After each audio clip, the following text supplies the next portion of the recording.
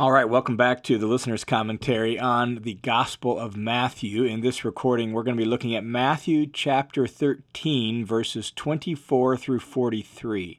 And recall that we're in the middle of the third large teaching block in the Gospel of Matthew, and Matthew 13 is all about parables concerning the nature of the kingdom of God.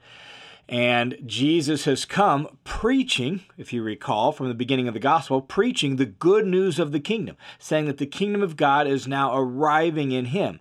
Well, here in chapter 13 then, Jesus is setting forth some parables that help us actually understand what the kingdom of God is like.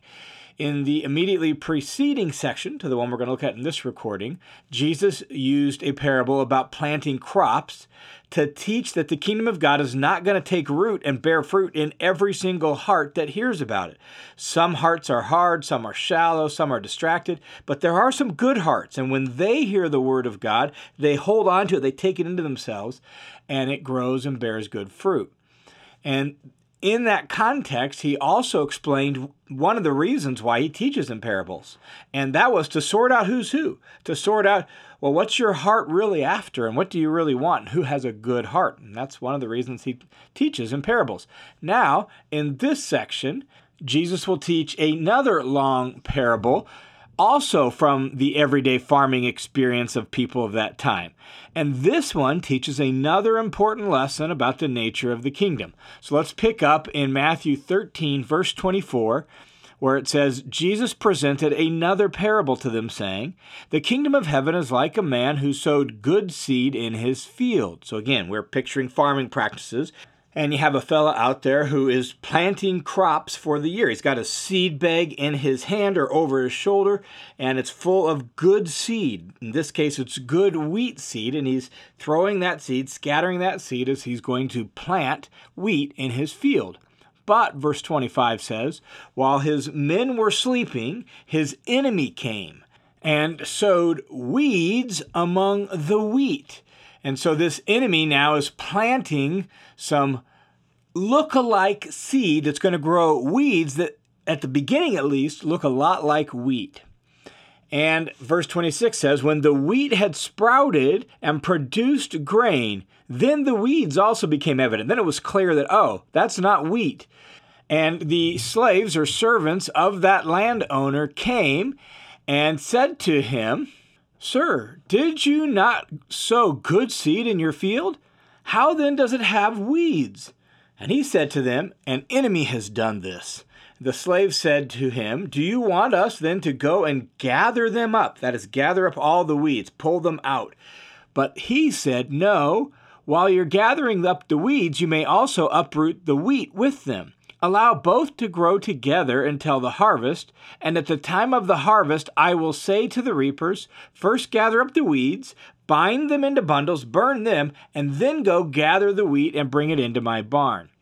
Now, Jesus is going to explain this parable below, beginning in verse 36, and so we'll save the bulk of the explanation for him to do it down there. But even without that, we can make a few observations. First, the kingdom of heaven has an enemy, and that enemy planted wicked, false people, if you will. That's what these represent, right? You have the good seed representing sons of the kingdom, we'll learn, and then you have wheat that is false. And so these enemies plant wicked, false people among the true one. So the kingdom is going to be intermixed with true and false members up until the harvest. That is clear already without Jesus explaining it to us. So we'll save the rest of the explanation for him to give us down below. But first, Jesus tells us a couple more parables. So picking up in verse 31, Jesus presented another parable to them, saying, the kingdom of heaven is like a mustard seed, which a person took and sowed in his field. This is smaller than all the other seeds, but when it is fully grown, it's larger than the garden plants and becomes a tree, so that the birds of the sky can come and nest in its branches. Now, the mustard seed is about the size of a grain of sand, and it was commonly used in Jewish teaching as an example for its smallness. And so we have to remember that Jesus is speaking generically or generally the way the Jews of his day would talk. He's not trying to be all, like a botanist and speaking with scientific precision about the size of the mustard seed. He's just using it as an example of smallness. And a mustard seed would, when planted, would grow into a fairly large bush that was 10 or more feet tall. And that's the point. The kingdom of heaven is going to start small, and it's going to grow large. In some ways, this actually subverts the expectations of the day. The expectation was for God's kingdom to show up in power and when in great size, right? To show up big and destroy the Romans and expel them from the land. But Jesus says, here's how it actually works. It's going to start small and it's going to grow slow. And then eventually the birds of the air can come and nest in its branches. Then he spoke another parable to them. The kingdom of heaven, he said, is like leaven, which a woman took and hid in 3 sata of flour until it was all leavened.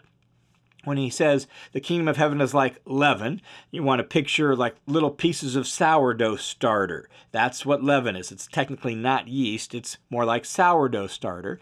And so you would take that and you would work that into the dough in order to leaven the dough.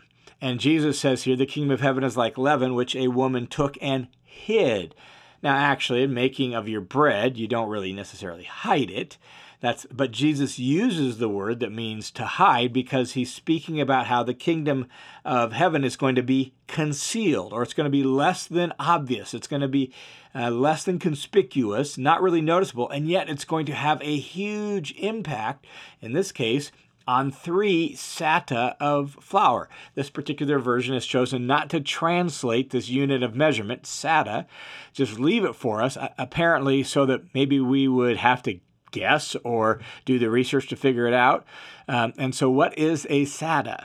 Well, a sata is about 20 pounds of flour. And so the contrast is between a small little piece of leaven that gets worked through a large amount of flour and influences the whole thing. And so here, the focus is on the power of the kingdom of heaven to influence, even though it's small and inconspicuous.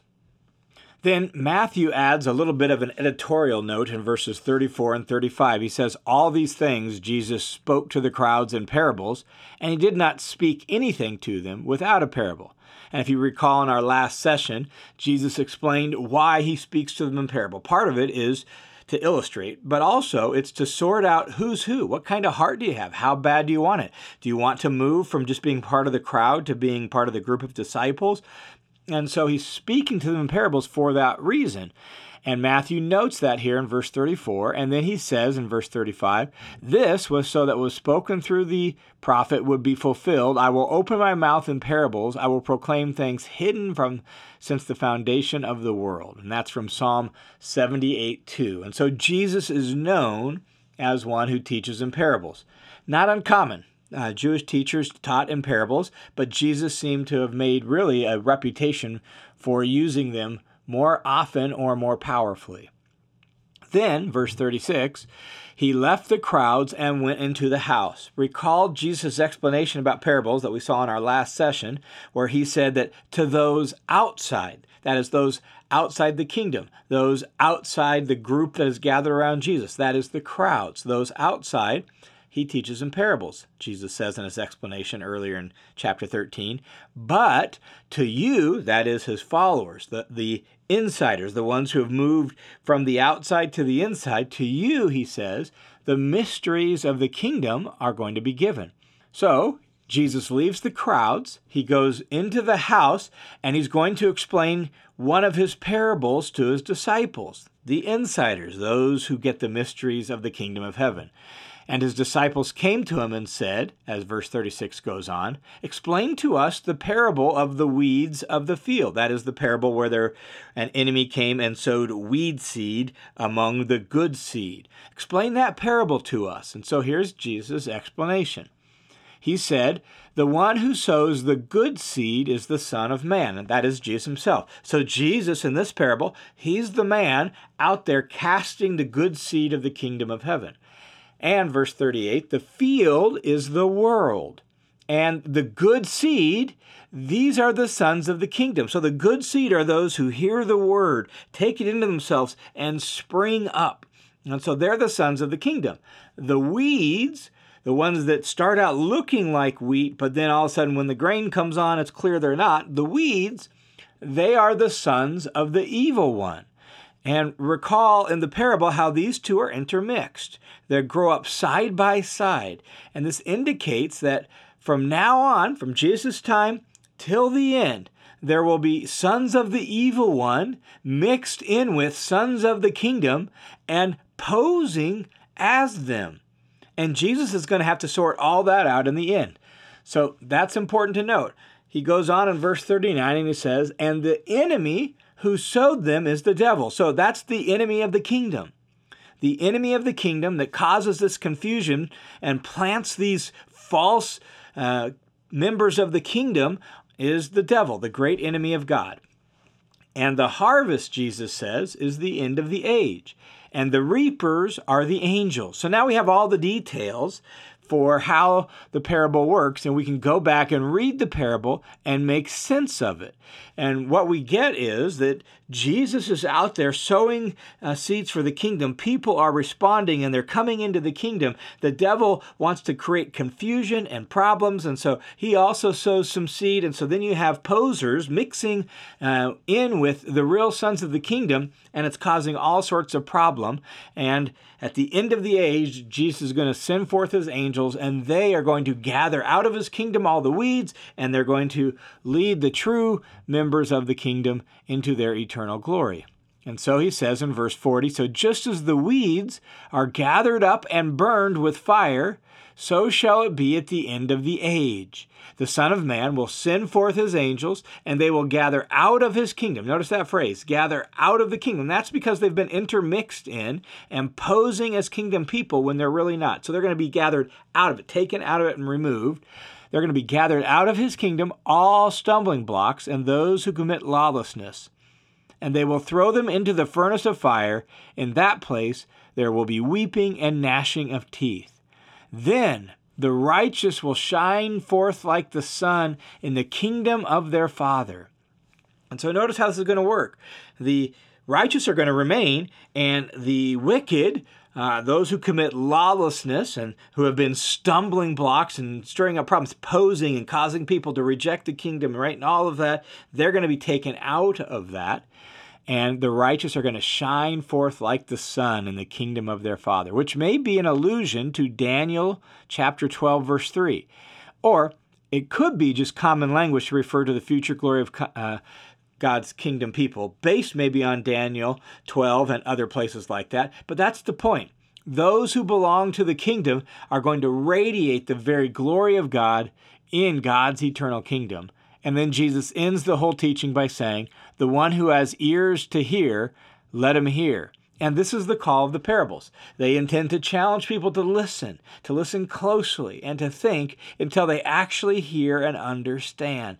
And so Jesus frequently will end his parables with that kind of line. The one who has ears to hear, let him hear. Do you really hear? Are you really interested in trying to understand and trying to draw near and figure this out? So what have we learned in this section about the kingdom from the three parables here? Well, one of the things we've learned is that the kingdom will consist of true disciples and false disciples due to the work of the devil. And that's going to exist all the way till the end. So you're going to have this intermixing between the true followers of Jesus and ones that are just posing as that due to the work of the devil. We've also learned that the kingdom is going to start small and grow large. And that's what's happening in Jesus' day, right? You have a very small little kingdom gathered around Jesus himself. But through the work of the apostles afterwards, it grows larger and larger and larger until it's now all throughout the world. And so the kingdom will start small and grow large. And indeed, it has done that.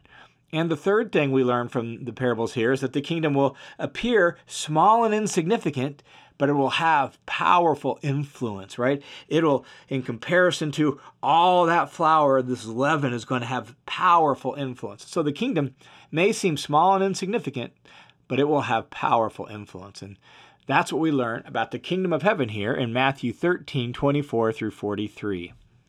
All right, thanks for tuning in to this session on the Listener's Commentary on the Gospel of Matthew. The Listener's Commentary is a listener-supported, crowd-funded Bible teaching ministry that is only possible because of the generous support of tons of people just like you. So thanks a lot for your support.